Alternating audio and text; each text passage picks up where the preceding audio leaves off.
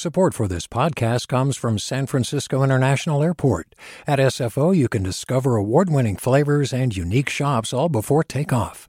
Learn more about what's at SFO at flysfo.com.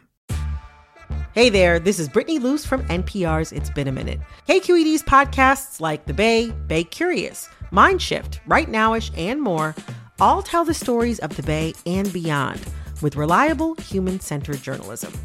They aim to inspire, make you think, entertain, and expand your understanding of the place you call home.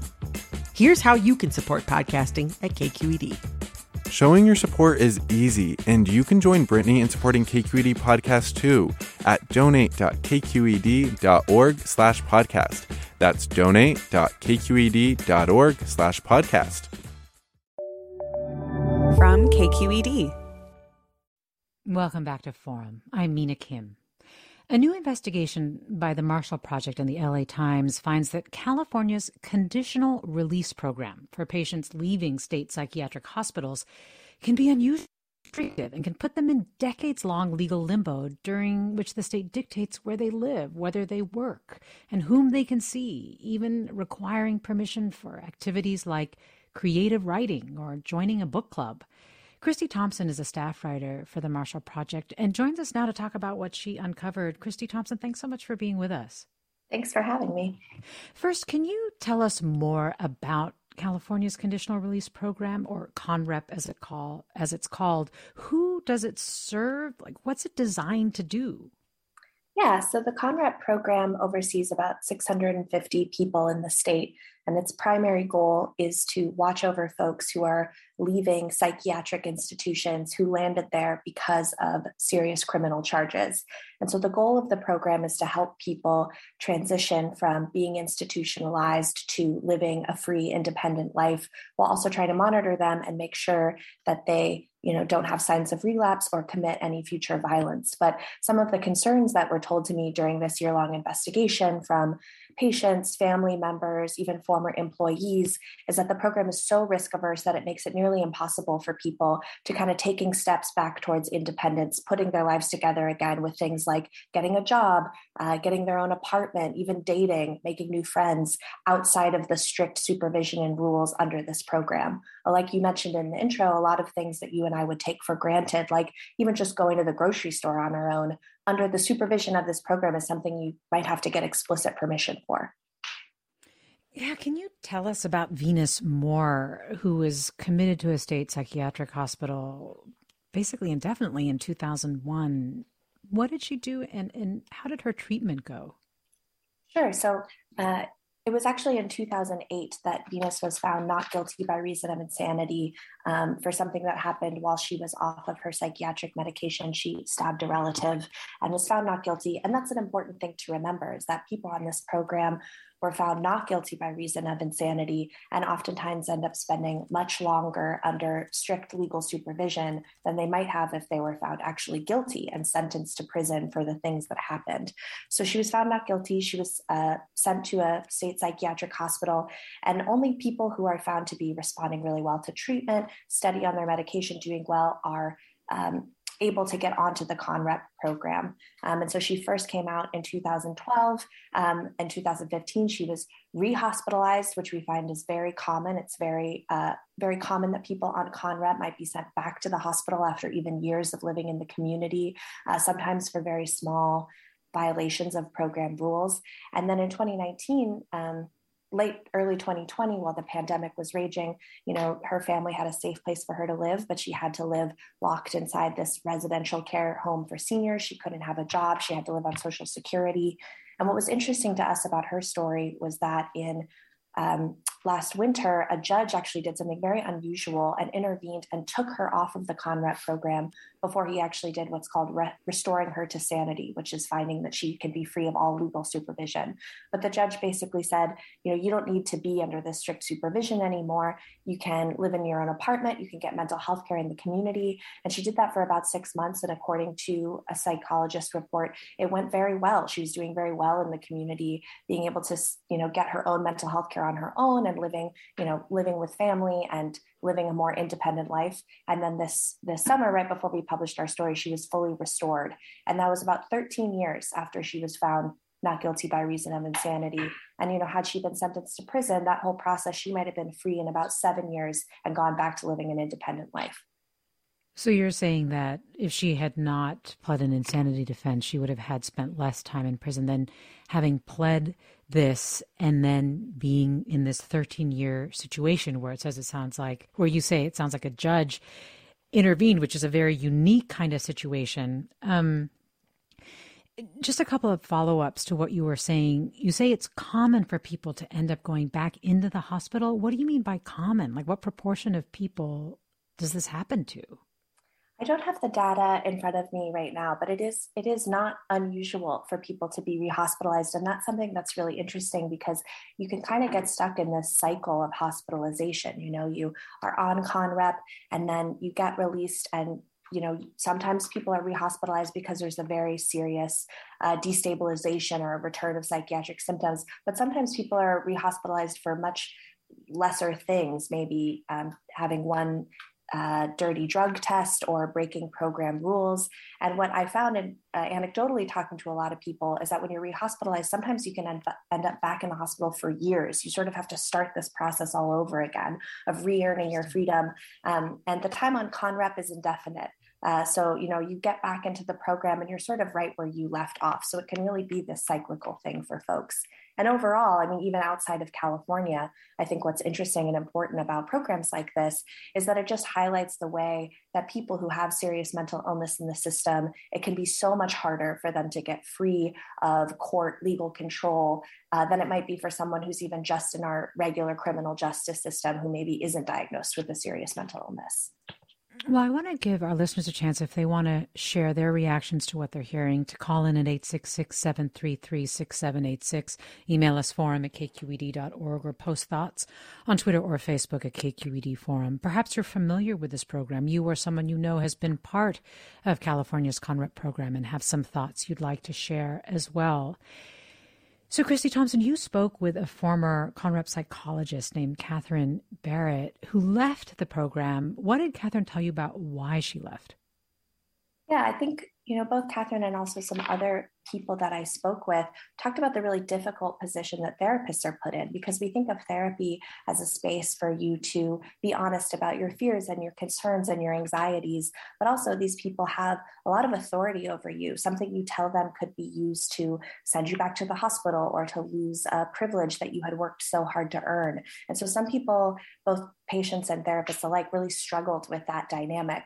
And other people I spoke to, both Catherine and other former employees, said that sometimes they felt like because there's such a concern about someone, getting released too soon or someone recommitting future violence, the program is so inherently deeply risk averse that it felt really hard to, even when they saw someone doing really well, putting into a lot of effort to try and rebuild their lives, that there was a lot of resistance to moving people onto lower levels of supervision and stepping up their independence and their freedom. And that's why Catherine left. And that's something that some other people spoke about as well.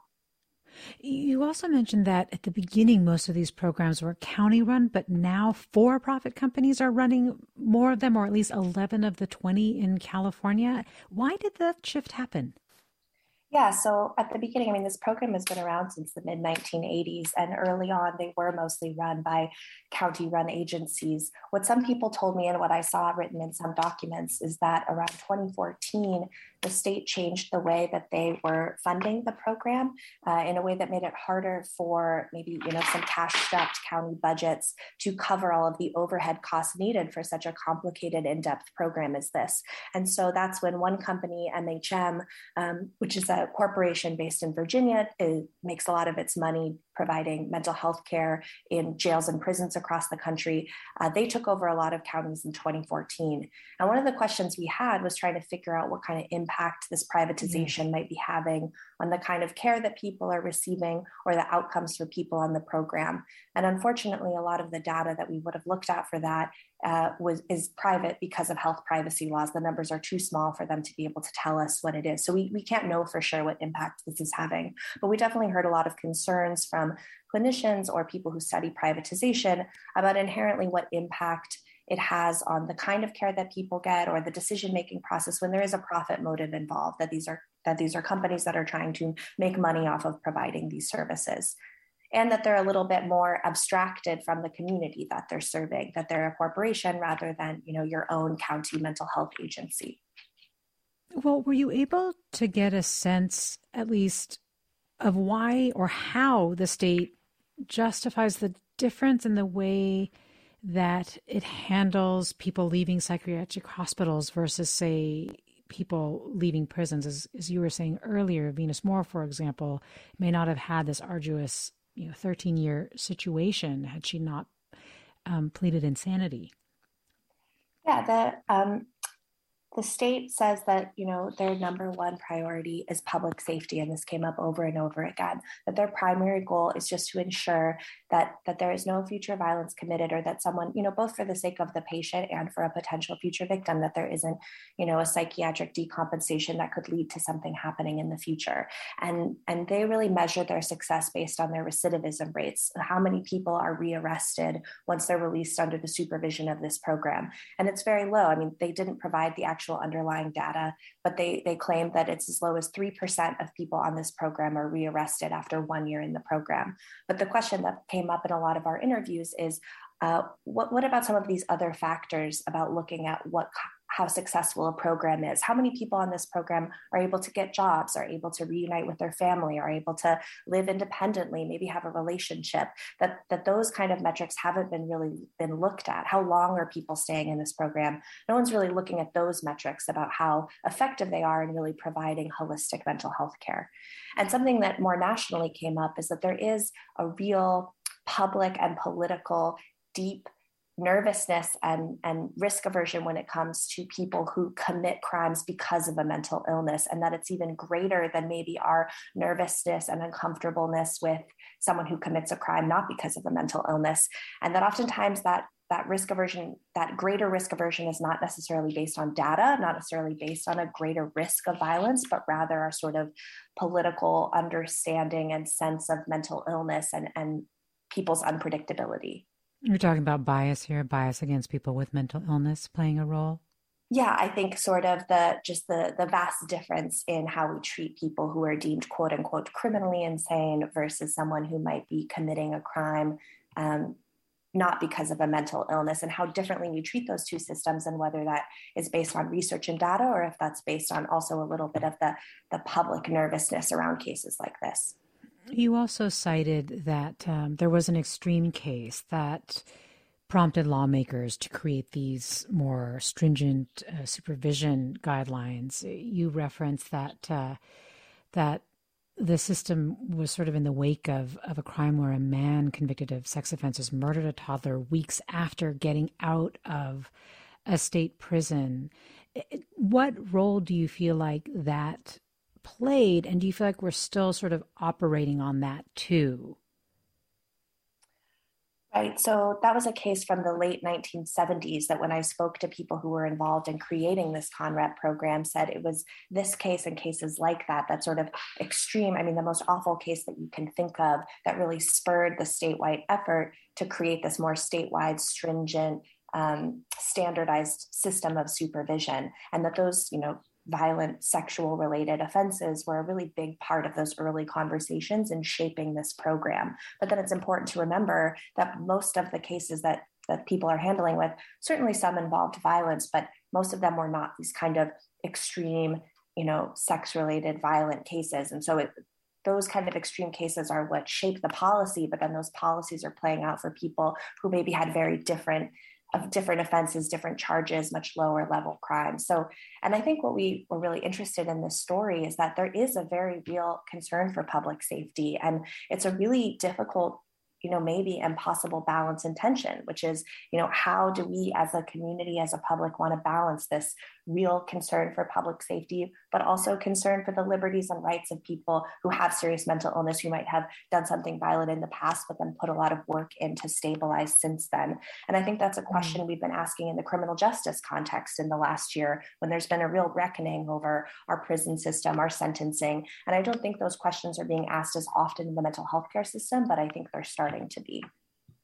We're talking with Christie Thompson, a staff writer for the Marshall Project, about her new investigation into California's conditional release program for people leaving state psychiatric hospitals. You're listening to Forum. I'm Mina Kim.